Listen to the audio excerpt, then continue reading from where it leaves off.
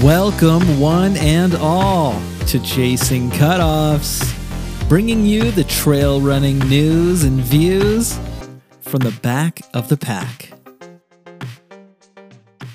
Well, hello again, friends. Welcome back to the show. My name is Ben Mead, your hobbled host, and I am so excited to bring you this episode. It is February. There is romance in the air. There's also quite a bit of a chill in the air. It is the dead of winter here in the Northern Hemisphere. And despite that fact, there are a lot of races going down and some incredible back-of-the-pack performances being laid down on those icy, muddy, wet trails. So for the latest on these absolutely incredible performances, let's jump into this week's Race Roundup.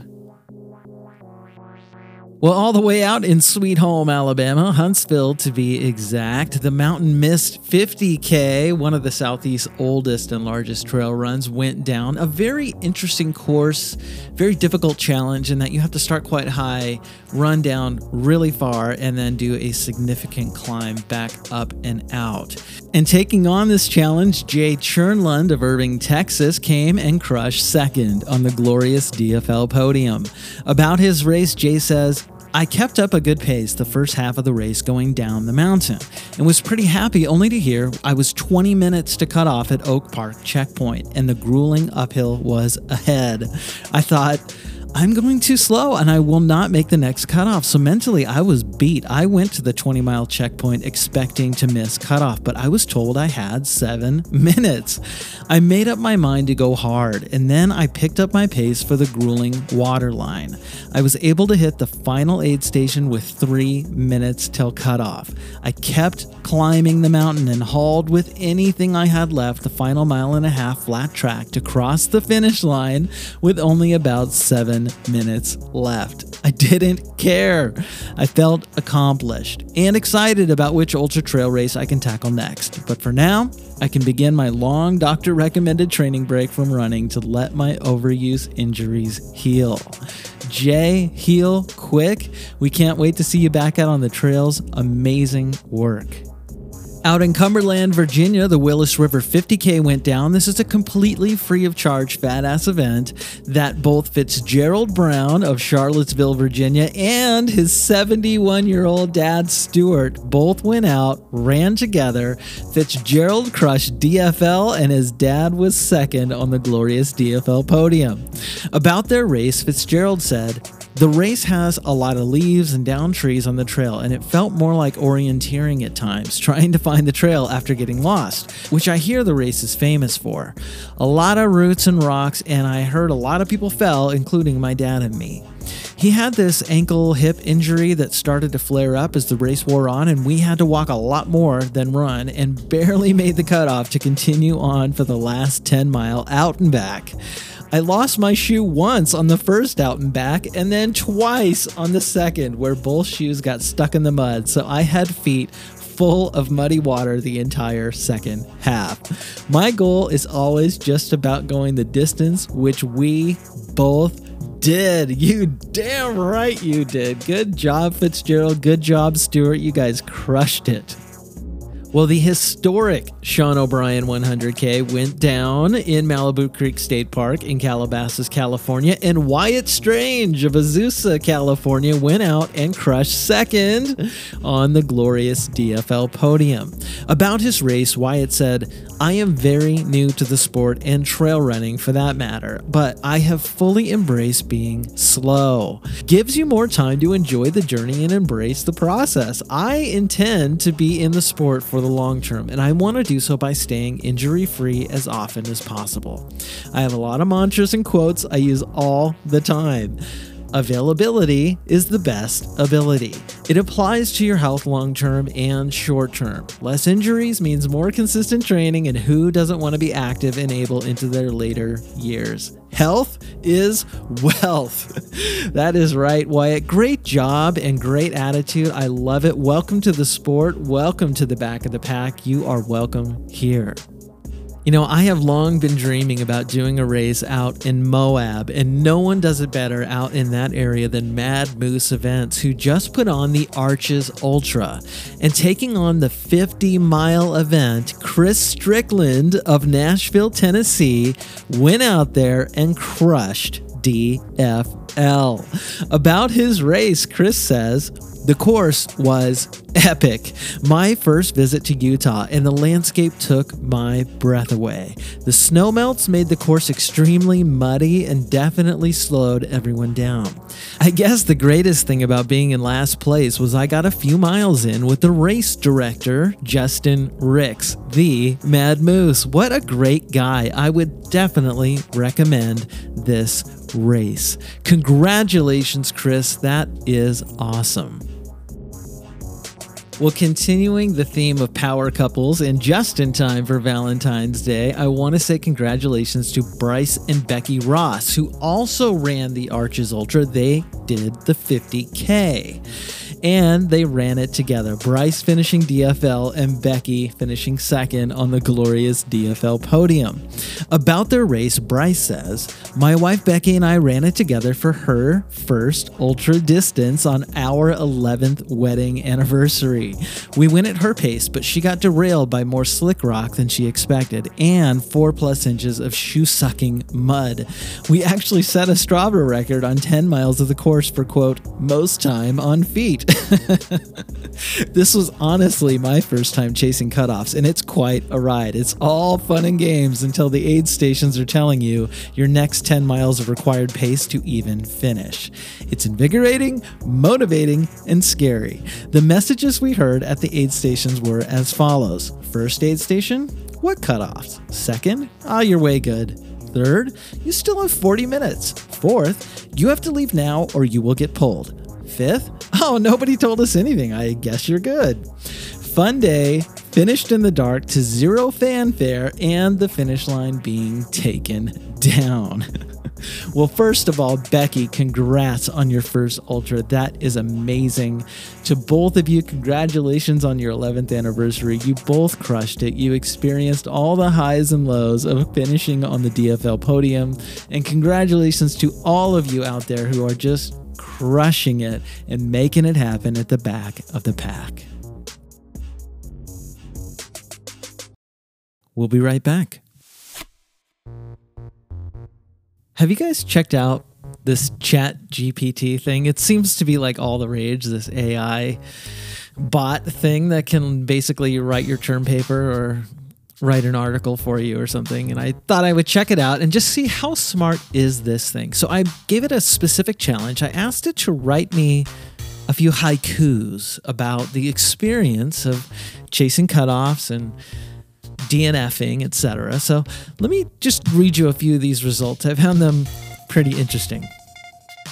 Race not finished. DNF on the bib. A sign. Next time, more training. That one made me laugh for sure. Here's another one. Race begins with hope, but finish line remains far. DNF, sighs the soul. Ouch. Let's get back to the show. My next guest is an incredible athlete, and I cannot wait to share her story with you. She is an Iron Woman and a multi-generational teacher and educator from Northeast Nevada. Please join me in welcoming Kim Reamer. Kim, welcome to Chasing Cutoffs. Thank you. I'm super excited to be on the podcast. Well, as am I. I have been a fan of yours since you and I connected on Instagram and seeing some of the really cool things that you've done with respect to racing and running. And I know that you've got a whole history of triathlon that I want to get into and understand how that all went down. But before we get into that, let's jump into the Wayback Machine. Okay. Tell me a little bit about your family and where you grew up. So I originally am from Canada, Oh. actually. So you might hear a little Canadian slash North Dakotan accent. I live in Nevada and have for 27 years. It's hard to get that accent totally out. But I was born in Kamloops, British Columbia. And when I was in the fourth grade, moved to Miles City, Montana. And from there moved to Bismarck, North Dakota. And did high school there, graduated, followed all my friends off to the University of North Dakota. I was not prepared for college. I was more into the social aspect. And so after the first semester of landing on the probationary list for my poor grades, my dad said, well, I'm not going to throw good money after bad. So you're going to come home. So I had to move home and still really wasn't sure what I wanted to do. So I thought, well, let's go nanny for a year. So I took a nanny job in New York and left. Wow. Yeah, just left by myself and was in New York for a year. Wow. Well, let me ask you this. Were your parents native Canadians? Yes. And what inspired them? And I know Kamloops because this is kind of like on the way, if you will, to like Banff. Mm-hmm. Is that BC or Alberta?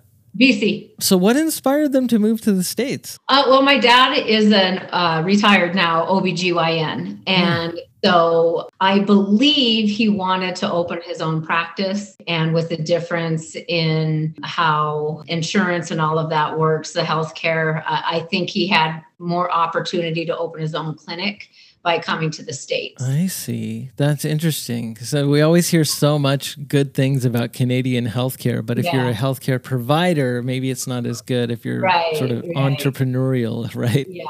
Yeah. Right on. What did your mom do? She stayed home. Kind of a funny side note, but I'm also adopted. And so when you say Washington, I have kind of a connection to Washington. 5 years ago, I was able to locate my birth mother and met my birth mother 5 years ago. She lives in Marysville. Oh, yeah. Yeah. And in finding her, I also found out that I have two sisters. Wow. And one sister, Jenna, well, she lived in Seattle, met her last summer. And this summer, my younger daughter, Olivia, and I, we went up to Canada and saw my mom. I have three moms. I have a stepmom, a mom, and my birth mom. Met my other sister who had come up from California. So I have a kind of a Washington connection now. Yeah, you totally do. So that was kind of a left turn, but no, it's really interesting. Did your parents have other adopted kids as well? No. So what happened was my mom and dad had my older brother, Jim. And then my mom had such a horrible pregnancy she had some blood clot issues. And so her doctor told her, you should not go through this again. If you want other children, don't go through another pregnancy. So 2 years later, they adopted me. And my dad loves to tell this story that they got me and a hunting dog in the same weekend. And the hunting dog was more expensive than I was. This was in 1970. Yeah. And I had like $50 and a signature, and I was there. Oh my gosh. Yeah. Well, it's so cool that you were able to find and reconnect with your birth mom. Yeah. And I mean, 47 years of thought went into it. And growing up, I always knew I was adopted, but it was never like, oh, I was abandoned and I feel this empty hole in my heart. I just felt grateful. Like, obviously there was a reason I needed to be put up. I always knew it must have been a selfless act for her, because I was also born on Mother's Day. So I was always grateful that I knew that there was a reason. It wasn't because she didn't want me. It's because she knew she couldn't take care of me the way she wanted to. So there was never any resentment, anything like that. But I also knew that if I was ever going to find her, I knew that I would know. And if I decided to find her, I knew I would know if it was going to be good. So I just kind of left it up to the universe to kind of tell me when and if ever. And literally one morning I was 47 and I woke up and I thought, yeah, I think it's time. And I sent off for my birth certificate. I mean, I just dropped it in the mail, forgot about it, didn't tell anybody I did it. And 6 weeks later, I I got a packet from the Department of Vital Statistics, and I had all the information. Wow.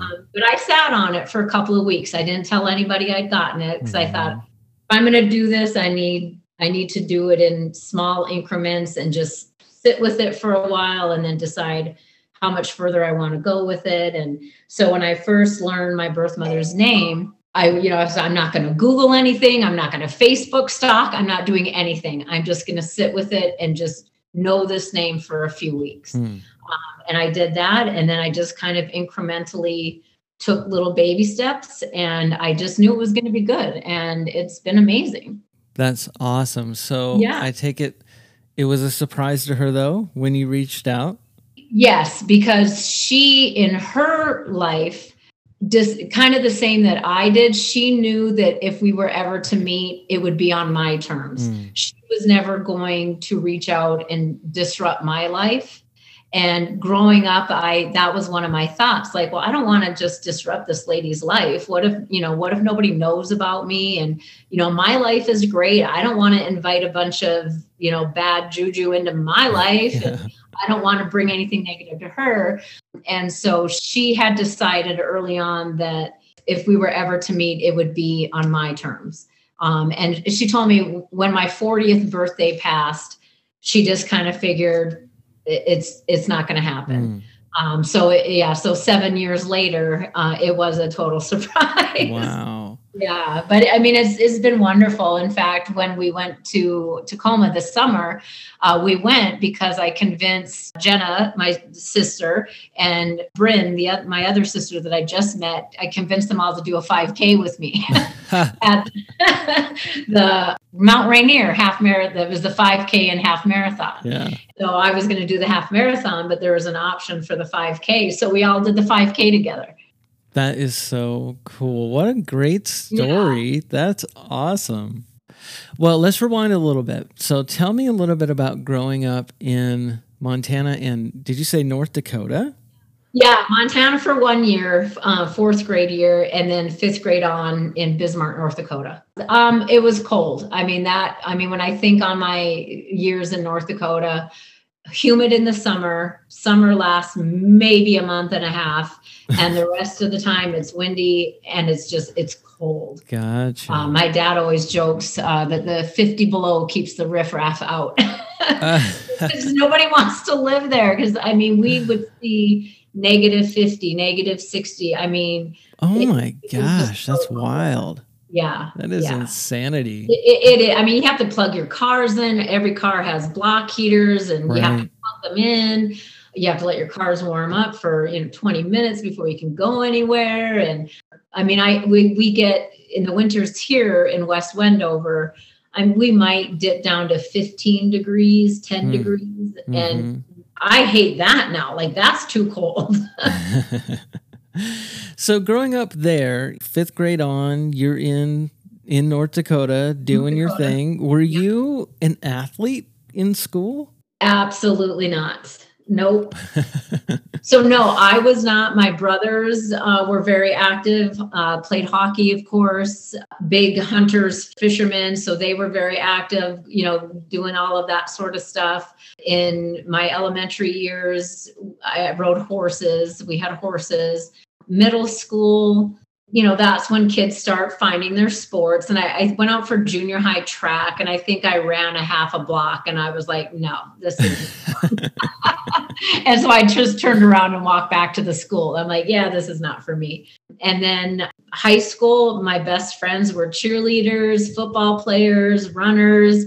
And I think I mentioned this in my message, I was an under the bleacher beer drinker. I would go to the games, my friends would be playing, but I would be under the bleachers drinking beer and, probably smoking a cigarette. Yeah. Yeah. So that's wow. You were the little rebel, huh? Mm-hmm.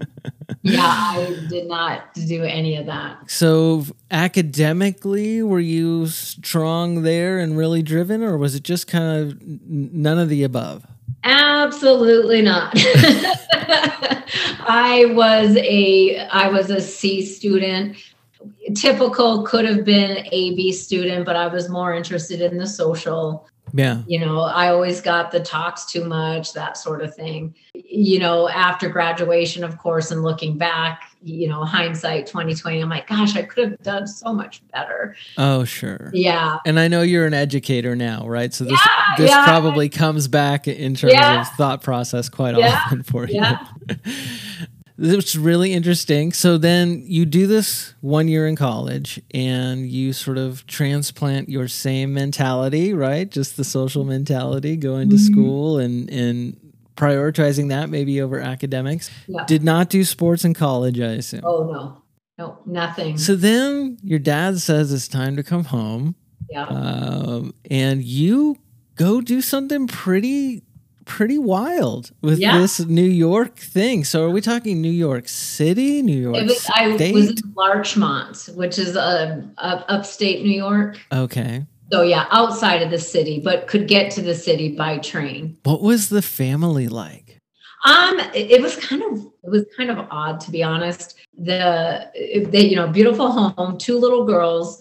They were 1 and 3 when I started, and 2 and 4 when I left.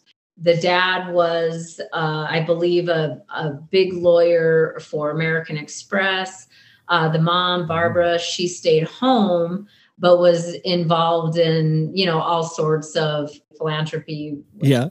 Involved in all sorts of volunteer stuff. But I always thought it was so weird because she would be home a lot when I was there. And she would want me to, take the kids to the park or take the kids here and there. And I just kept thinking, well, if you're the mom and you're home, why am I here? Yeah.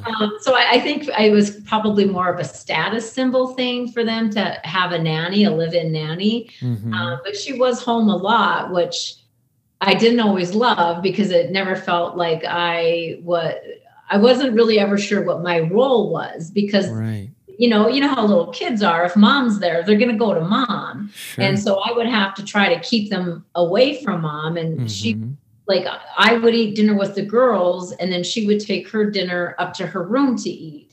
And so it was interesting. Yeah, it's interesting. I think I was there more as a status symbol, but I enjoyed my time. I mean, it was good for me. I grew up a lot during that year for sure. Yeah, and I think, maybe subconsciously even learned a little bit about the kind of parent you might want to be someday. Yeah, in terms of that vibe going on over there. Yeah. So when you wrap up this year, essentially, in New York, what did you do next? Then I decided I was ready to get back to my education and get my life back on track. And I think I always knew I wanted to be a teacher.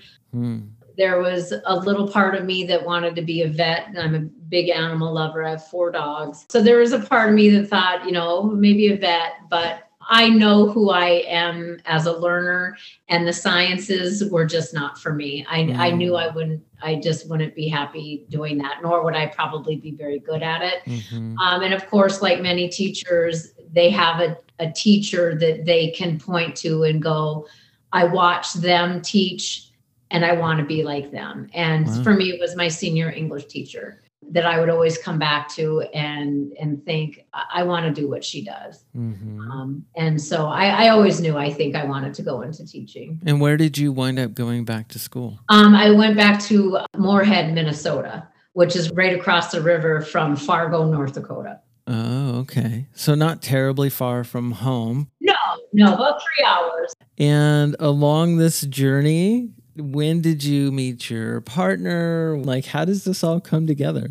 So it's kind of funny. My husband's name is Jerome, and he also went to UND. In fact, we were there at the same time. My first failed semester, he actually was going to UND at the same time. Oh, wow. And so when it was time for me to student teach, I did not want to stay in Moorhead. I wanted to get placed back in Bismarck so I could live at home. Well, when Jerome was going to school in UND, he actually worked with one of my good friends at the YMCA in Grand Forks. Fast forward, I'm still doing my thing. He gets a teaching job in Bismarck. I'm in Moorhead getting ready to come home to student teach.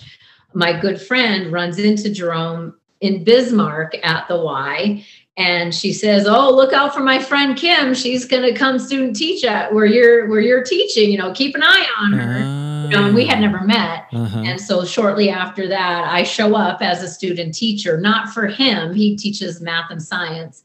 So I met him on the very first day. Yeah. Eventually, we were two of the younger teachers there. And so, started hanging out, had a date, and the rest is history. Wow, that's so cool. Yeah.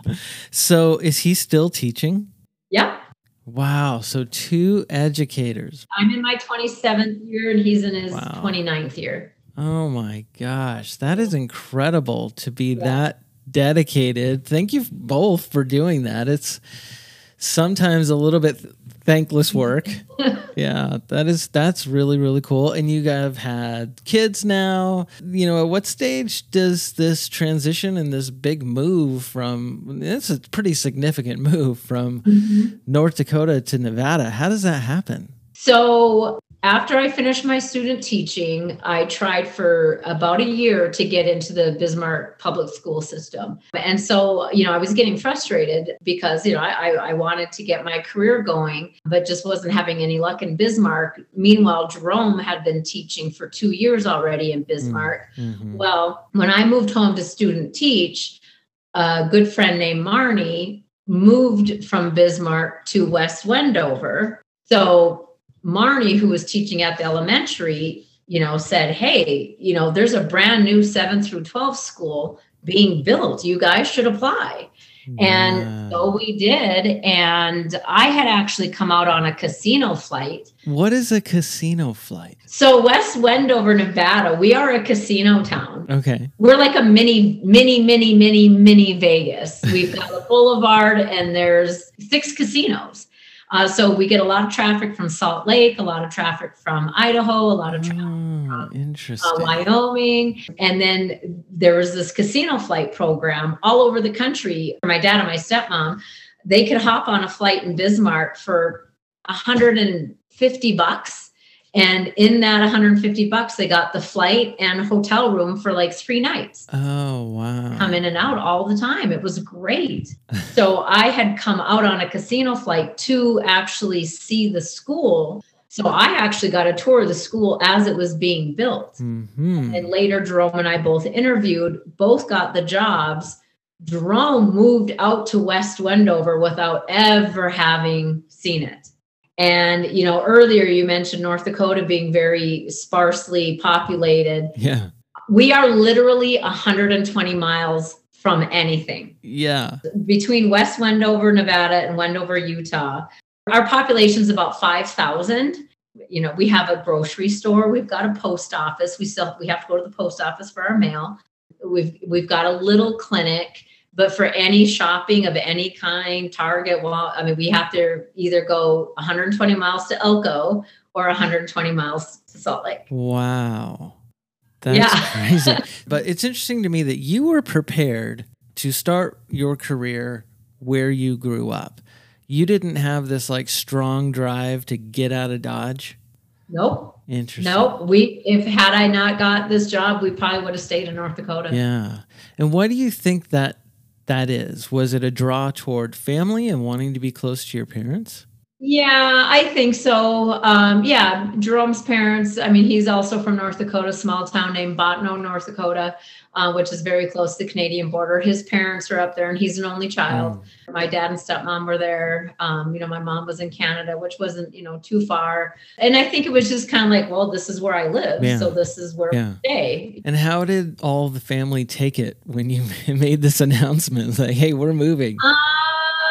They were accepting. They were bummed out, I think. I think my dad, for the first 10 years of us living out here, would make a few comments like, "So when you leaving?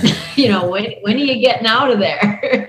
And, here it is 27 years later. Yeah. And we're Yeah, that's crazy. Yeah. So you get this job, West Wendover High, right? The Wolverines. Yep, 7 through 12. And you are an English teacher. Yep. And having been inspired by your senior year English teacher, and you've been doing that for all these years. Yep. Never in your life were you an athlete at any stage. So where and why does this happen for you?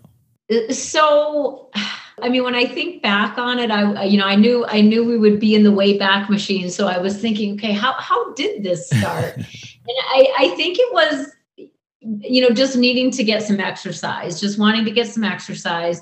When we moved here, I was 24. Like I've heard, quite a few of your female guests say, they don't look like a runner. Sure. I'm 5'1", bounce around, 140, 145, so I'm sturdy, but I needed to start moving. I realized that, getting into my adult years, like, you can't just not do anything. You need to start moving.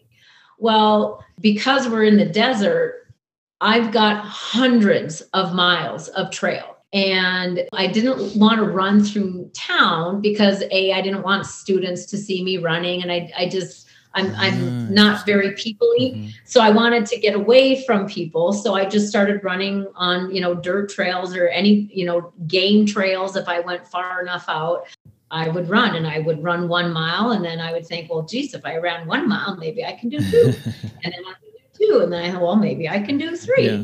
And I just slowly built that up.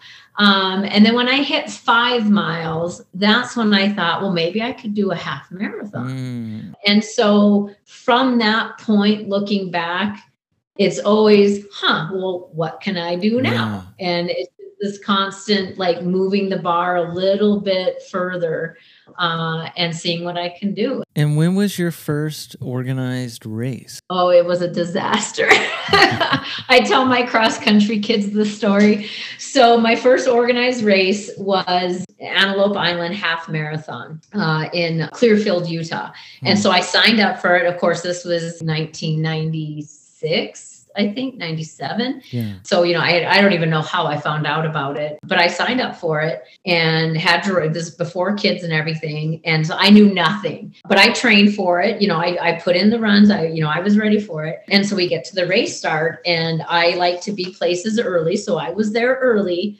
And I thought, well, I'm here early. I might as well just line up right in front because I got here first. So you see where this is going already. Yeah. So I told the line, and I thought, I was the first one here. I'm going to be right in front. And so, as people started showing up, of course, all these, long, tall road runners are showing up, and I'm standing in the front with, these actual runners, but still didn't really, I was oblivious. And so the gun goes off, and, I'm running with the group, and I'm thinking, I'm running really fast. This is really hard.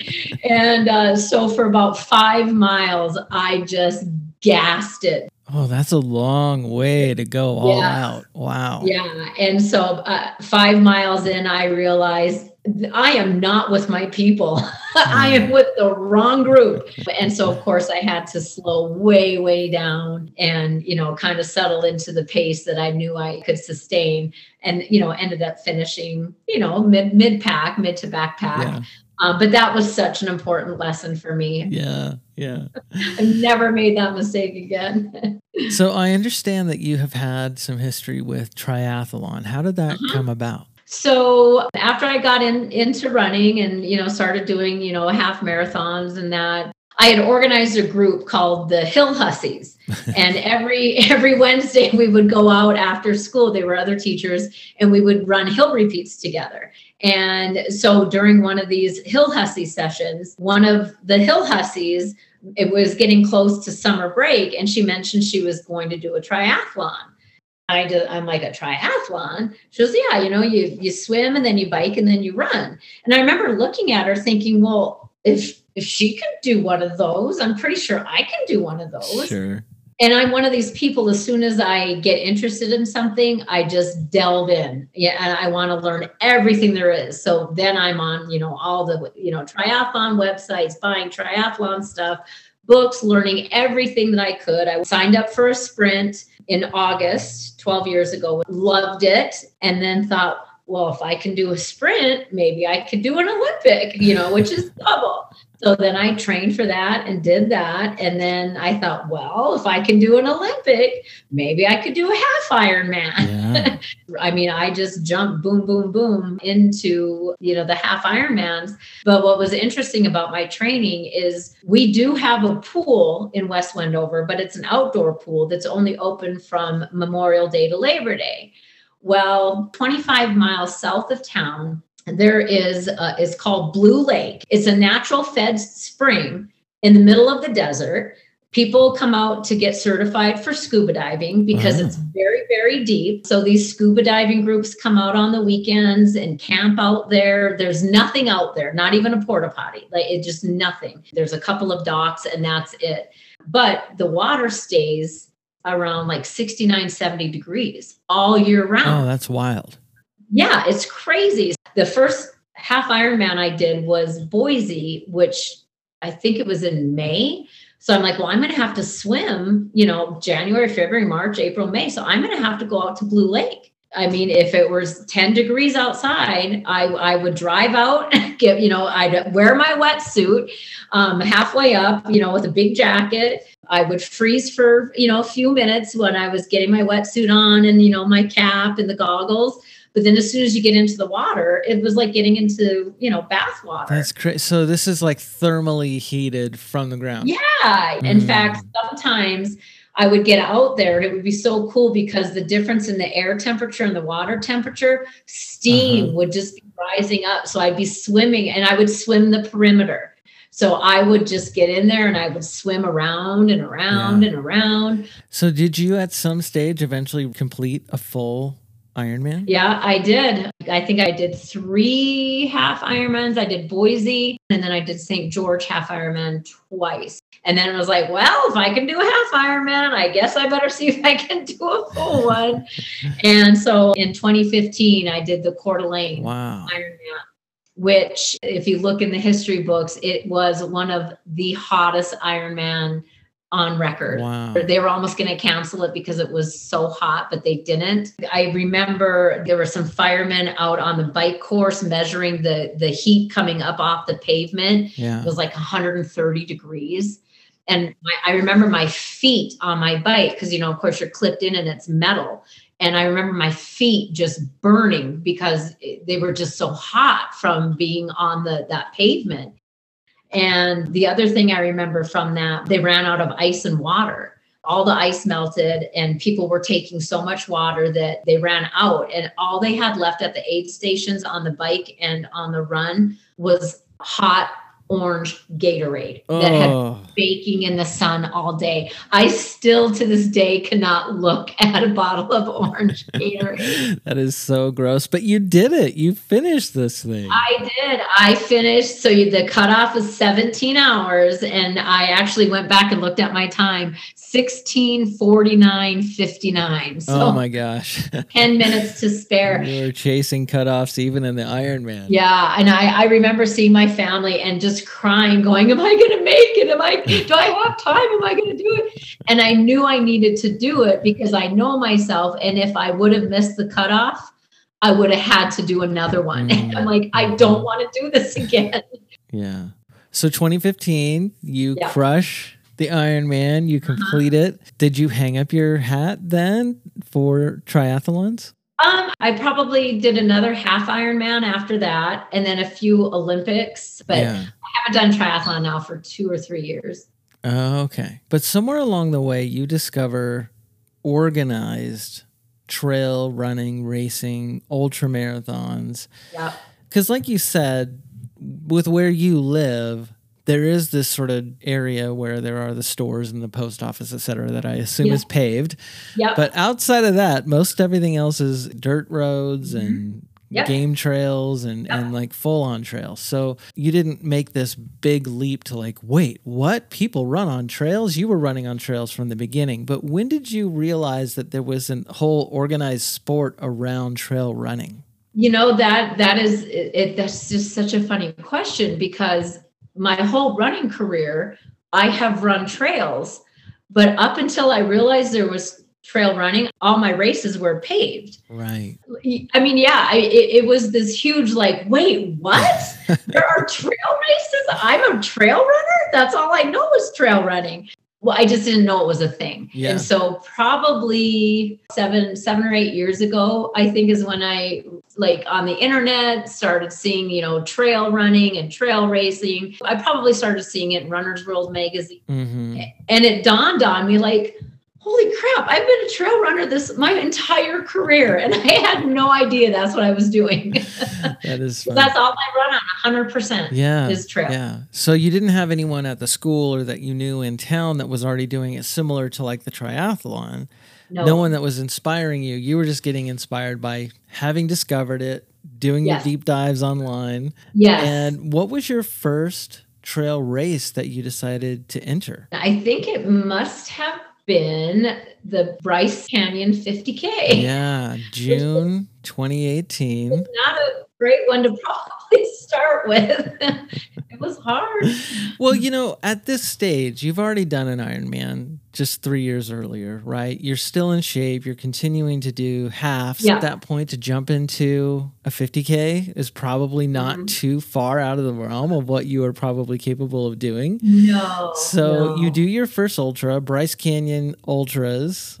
And how did this go for you all the way back then in June of 2018?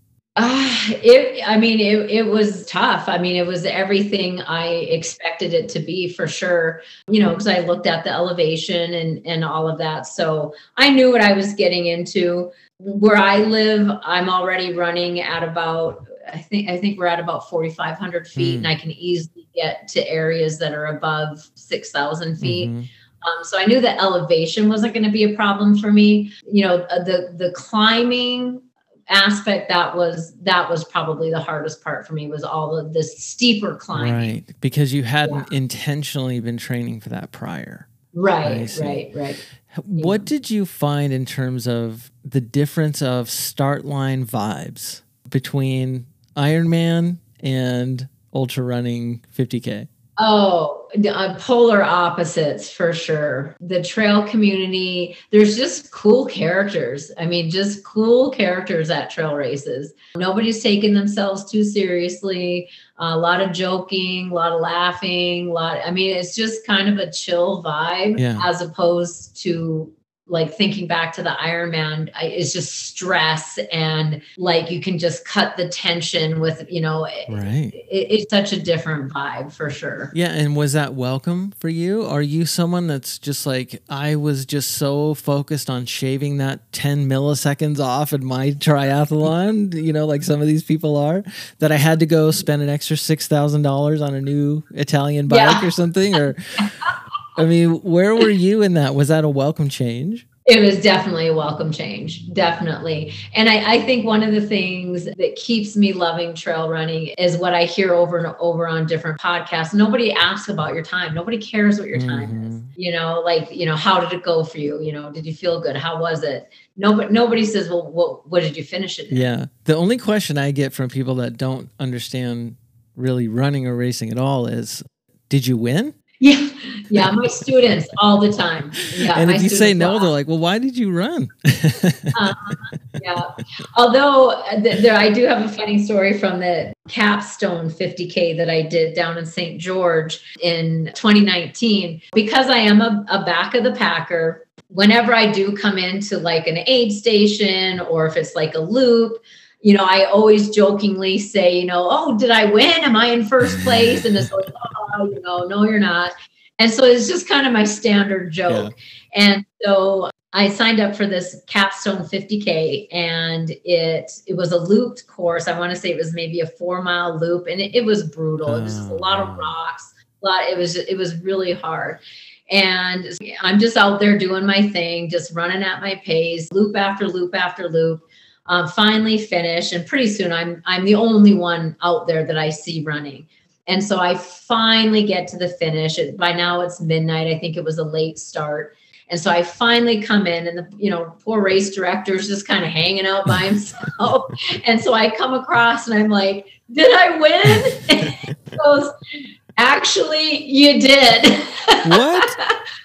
every other female dropped out. I was the only woman who kept going. That's amazing. So I was first female. So not only did you win for the women, but you were also second from the back. Yeah. Yeah. Yeah. That is awesome. That is incredible. Yeah, so I have this trophy. It's a little bobblehead trophy, first place female, 50K. That's amazing. So yeah, I actually won a 50K. That's amazing. Well, I'm glad you bring it up to this sort of end of 2019, because I know that it's been a very different experience for everyone around the globe with respect to the pandemic. And I know that you only got to do one race in 2020 that I can see. So I'm just curious how that all affected your little town and what the impact that had on your running with all the pandemic madness.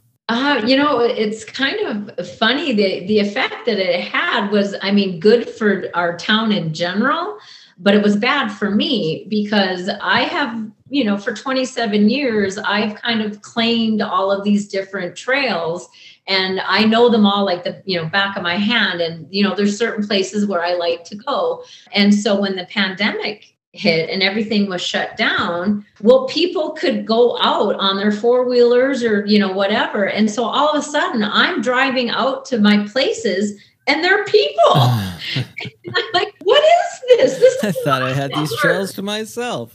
Yeah, why are you out here?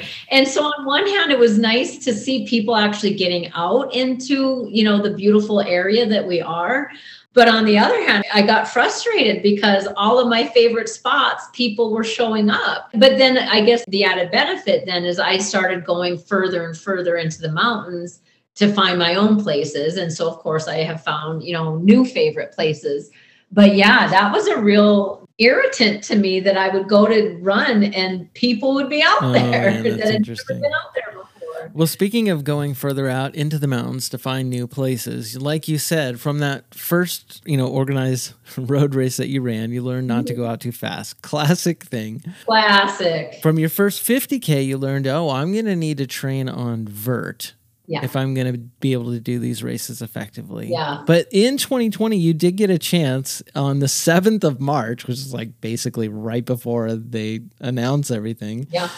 You did this Trail Trashed Ultra in Henderson. What was that race all about? Yeah, that was a tough course too. Trail Trash, they're fun. I believe it was in Sloan Canyon. That's the race where I fell 3 times. And the third fall, I'm like a lot of your listeners, we go down on our knee, usually a left or a right knee. And for me, it's always my right knee. And I went down pretty hard and split it open and all of this. And, usually my trips and falls are pretty, not bad. Like I just kind of bounce up and I'm okay. But this one, I kind of had to sit there for a while and go, wow, that was a hard fall. And so the rest of that race, I finished it and all of that, but I was not having a good time after that fall. Mm-hmm. It kind of scared me in a way. Like, I don't know. So I didn't do another 50K for a while after that.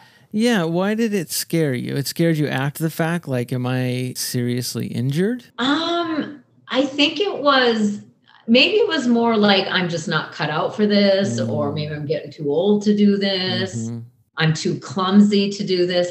Why can't I pick my feet up properly? I think it was more self-doubt. Yeah. Like I'd be out here doing this anymore. Yeah, you had a bad day. Yeah. You finished 3rd on the glorious DFL podium that day. I'm assuming you weren't in a great mood. You didn't probably ask, did I win? Yeah. When you crossed the finish line. So you took some time before your next adventure and you went back to Bryce Canyons and ran that thing again. I'm just curious how that went for you compared to the first time. Did you feel like some vindication, or did you feel fully recovered mentally and emotionally from getting trail trashed? I did. I was slower the second Bryce Canyon. And it's funny because I felt like I trained better for it, but I was slower. Yeah. And so I don't know. I mean, I'm 52 now, so I don't know if I physically just cannot run any faster anymore. Not that I was ever fast, but yeah, I was a little bit slower the second time, which kind of bummed me out because I felt like I had trained better, but I was slower. Solid back of the pack finish. Yep, solid. But no falls. No falls. That's awesome. Well, I'm just curious about a couple things. Along this journey, you had 2 kids, which is huge. What impact did that have on you in terms of your determination to keep going? Like at any stage after having kids, did you think I'm not going to do this? Or were you always really driven to keep going? So having kids, I mean, I didn't stop at all. But what I did become very cognizant of, I didn't want my training to ever get in the way of my mom duties. And I'm a morning person anyway. And so as they got older and I started doing longer distances and would need to train during the week, I wasn't going to do it after school because that was my time to be with my kids. So I just started getting up earlier. So I would do almost all of my training while they were still sleeping. Gotcha. And I give that advice to a lot of young moms that I see on different, trail running groups, like, how do you manage this? Not that I didn't think my training or anything was any less important, but I just didn't want it to impact my family time. And so I just started getting up earlier, even if it meant I had to get on my bike trainer at 3:30 in the morning before school. Wow. That's what I did. Yeah. Yeah. I think that's really good, actually, just to talk that through, because there's probably a lot of people out there. I know I've been in that spot before where you're just trying to figure out, like, something has to give here. Yeah. There is no perfect balance. It's more about like, what am I going to give up, or what's going to be sacrificed in order for me to get this done? Right. You sacrificed sleep. Yeah. And it sounds like in doing so, you found a way to make it work. Yeah, I really did. And now that my youngest is off to college, and to all the young parents out there, I know you hear over and over again how fast it goes. And it really does. It's just in a blink. It's just high school is over. And so I have the rest of my life now to sign up for whatever I want on whatever weekend I want. Yeah. But I'll never get those moments back of watching a home run or watching, the basketball or the volleyball. I'll just never get that time back. Well, congrats on sending 2 off to college. That's really exciting. Thank you. Outside of teaching and full-time job and training and sending kids off to college, do you have any other passions that you're just really into?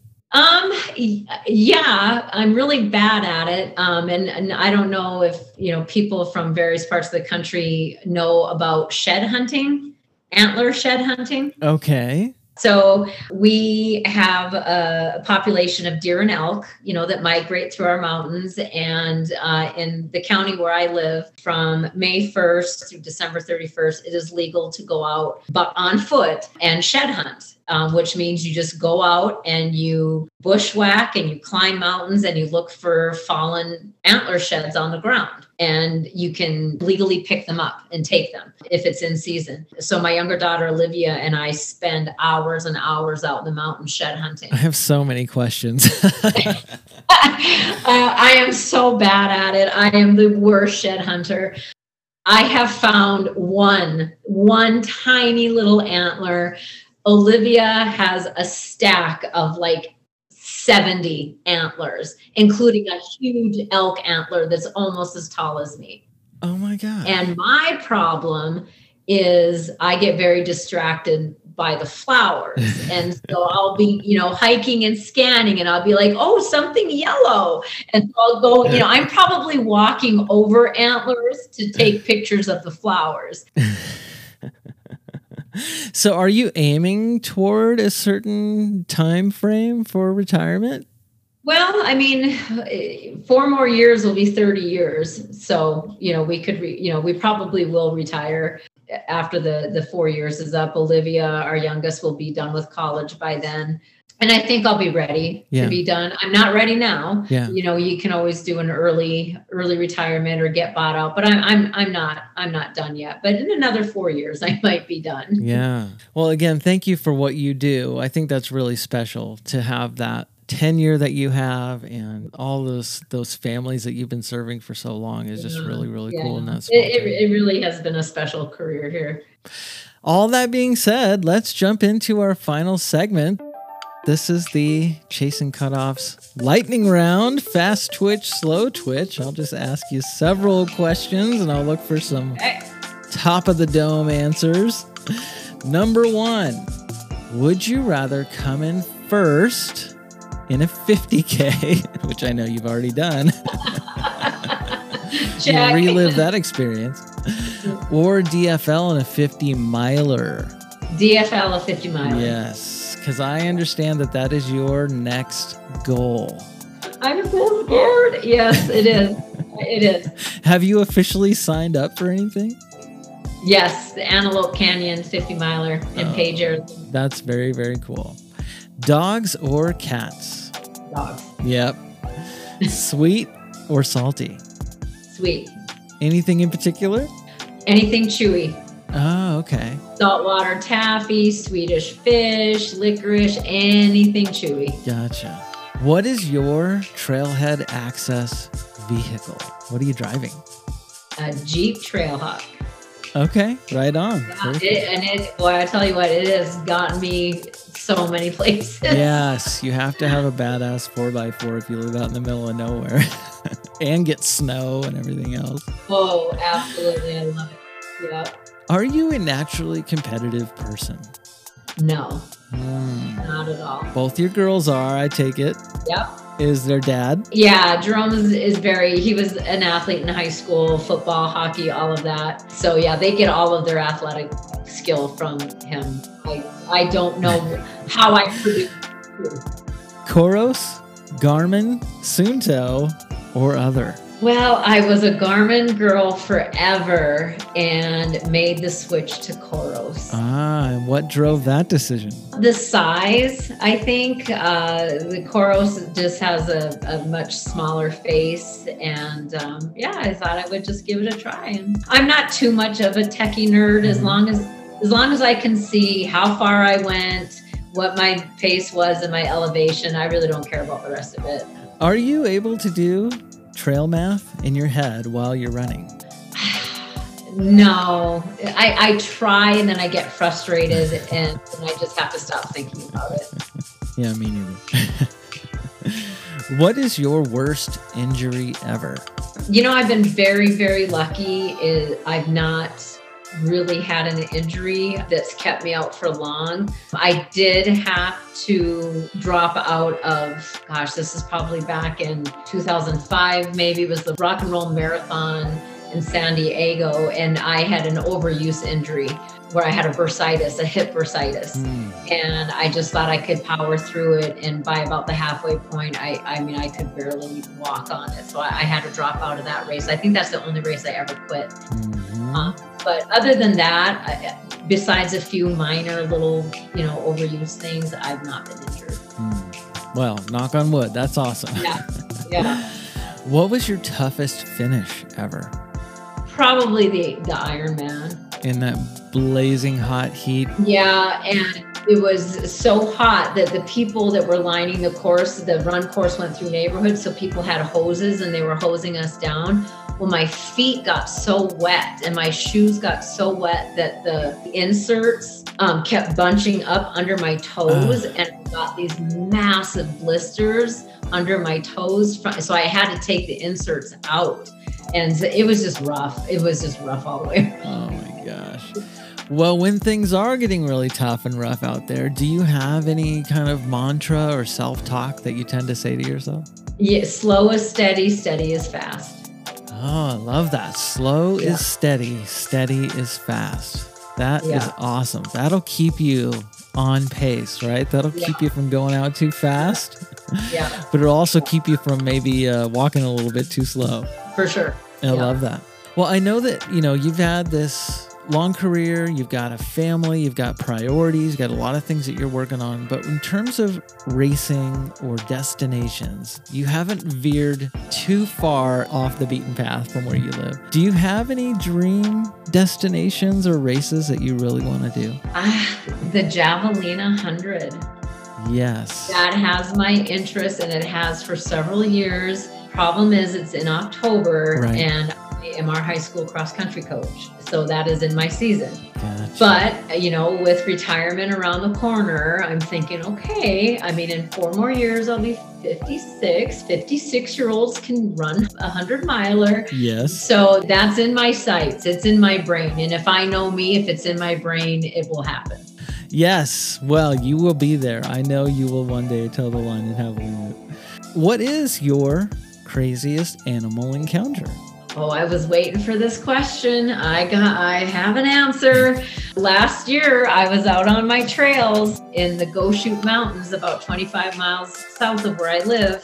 And I had all 4 of my dogs, my best friend and I. So we were out on the trails, and we came up through some rocks and kind of got up to this little summit and onto a flat area. My foot almost landed square on a rattlesnake, which not a big deal because I run into rattlesnakes all the time. So that's not the scariest thing. So I almost stepped directly on a rattlesnake, and usually they will rattle. So you know that they're going to be there. But this one, we caught it by surprise. So, you know, we screamed, you know, got the dogs out of there. My friend is terrified of snakes. So she said, I'm not going any further. Let's turn around. So I'm like, fine, you know, let's turn around. So we, you know, turn around, leave the snake, come back down through the rocks. And my dogs run off leash 100% of the time because I'm out in the middle of nowhere. So they're always chasing lizards and horny toads and that. So anyways, we're coming down through these rocks, and all of a sudden I just hear this awful screeching and yelping, and I you know, run into the brush, and a mountain lion has one of my dogs, Gus, in its mouth. So I just start screaming, and my friend takes off down the trail. So I'm screaming. My 2 bigger dogs attack the mountain lion. The mountain lion drops Gus. Gus goes screaming down the trail. The other 2 bigger dogs and my little dachshund, I have a teeny tiny little dachshund, the 3 of them chase this mountain lion up into the rocks and get it cornered up on this ledge. Meanwhile, Gus, you know, took off the other way. And so once I could see that the mountain lion was cornered, my dogs were fine. They weren't going to be in any danger. I was actually able to get some pictures of it, you know, but I mean, my hands are shaking as I'm taking these pictures. So I get a few pictures, call the dogs down, find Gus. He had some bite marks in his head and through his cheek and on his shoulder, but he seemed fine. You know, he seemed fine. It wasn't like he had these big gaping wounds or anything. And, you know, he was freaked out, but he was fine. So, you know, we're like, this is the worst hike ever. Let's go home. So, you know, we head home. Well, by the time the next morning came around, Gus's bite marks had become infected. And so his whole face like had just gotten so swollen. So I ended up having to take him into the emergency vet in Salt Lake City. And he's fine. He was fine. They gave him some antibiotics. Kim, he was fine. You win the prize. You win the prize. Where's the prize? Where's the bell? Ring the bell, Daisy. You win the prize for the craziest story ever. Oh my gosh. I was sitting here in stunned silence. Yeah, I'm telling you, when I say that image of my little Gus hanging midair in the mouth of a mountain lion, I will never get rid of that image. Oh my God. And he's just like looking at me like, help. That is crazy. And he was just dangling his little feet. And my other 2 dogs just jumped right in and attacked the mountain lion and, you know, dropped Gus, and they chased him off. It was so scary. Would you rather crew, pace, or volunteer at an aid station? Probably volunteer, I think. When I think back on a lot of my races, it's the volunteers that kind of have kept me going. Mm-hmm. I think if I was a pacer, I'd always be worried I wouldn't be able to keep up with who I was pacing, and I wouldn't do a very good job. And I know that a lot of volunteers, have said the right things to me at the right time to get me. I bet you could be really good at that, given a little bit of motivation. Yeah. Well, what I know you mentioned having some some falls during your races. So what is easier for you to manage on race day? Would it be a fall or GI distress? Luckily, knock on wood, I got a stomach of steel. I just really never dealt with any stomach distress. So yeah. And even having fallen 3 times, you still got up and finished that race. I did. That was a hard one to finish. Yeah. Awesome. Well, last question. You have been doing races for years on the road and doing Ironman. And so having been super familiar with the Ironman group and now seeing them sort of partner with UTMB, and there's a lot of activity going on, a lot of explosive growth. The Spartan group is now involved with ultra running. We have a lot of focus on the elite runners and the front of the pack and, sponsorships, etc. And I'm just curious, your take. What do you think the impact is going to be on the back of the pack? I agree with a lot of us back of the packers who are afraid that it's going to be less inclusive for us, that people that are slower won't want to sign up or get involved in any of those because they think it's only for, real runners. Because that's all they're seeing, right? Right. That's all that they're seeing. So they'll think, well, that's not a race that I should do or that I should show up for. So I would hate to see that happen. I guess when I sign up for races, I know who I am as a runner, and I know now where I line up, and I line up towards the back. And so I would hate to ever feel like I wasn't welcome because I'm a slower runner. Word to the wise, race directors. Keep us in your plans, please. And like some of your past guests have said too, I've had the experience it was a trail, an Xterra triathlon, where I was dead last and they had packed everything up by the time I finished. And I mean, it was an awful feeling. Yeah, that's not fun. It was an awful feeling to finally get done and everything was gone. Yep. Hear us. Yeah. We are here. The Yes. back of the pack. We're not going anywhere. Yeah. Well, Kim, this has been incredibly fun. And I'm so glad that we got a chance to talk. If folks out there want to continue to follow your journey, find out how your training is going for this first 50 miler, and find out how it ultimately goes, how can they find you? I'm on Facebook under my name, Kim Scarlett Reamer, and Instagram, same thing, Kim Scarlett Reamer. All right, very cool. Kim is a great follow on the Instagram, I can attest. And I just really appreciate you doing this. Thanks so much for coming on the show.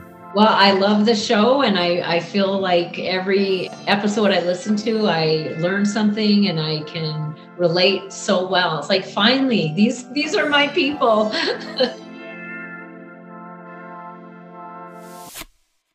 Thank you so much for coming on the show, Kim. It was great hearing your super cool story. Thank you, listener, so much for listening. And if you are so inclined, I want to encourage you to jump onto Strava and join the Chasing Cutoff Strava Club. Why, you ask? Well, first of all, I'm super proud to say that we just hit a whole 100 members, which is really cool. But it's a great place to look at the leaderboard and to get into the comments and the kudos for your fellow back of the packers, see what they're doing in their training, see what they're doing with their racing, and just encourage each other and just give each other those kudos and say, well done, and connect. Speaking of connecting, you can find us at Chasing Cutoffs on the Instagram or Chasing Cutoffs Podcast on Facebook if you want to reach out and say hey, or let me know if you want to tell your story on the show. Speaking of that Strava Club, a few of you who, for whatever reason, who are so inclined to follow me on Strava have noted of late that I may not be as hobbled as I once was, but I don't want to jinx it, so I'm not going to change my intro. But yes, I am slowly getting back into running and starting to dream about doing some races myself. So we'll see what happens. That being said, this show is all about you. So come join that Strava Club. Join us on Instagram. Join the conversation. And until next time, wherever you are in your back of the pack cutoff chasing journey, from myself, producer Daisy, and all of us at Chasing Cutoffs, keep crushing the miles, and let's flip the script on slow.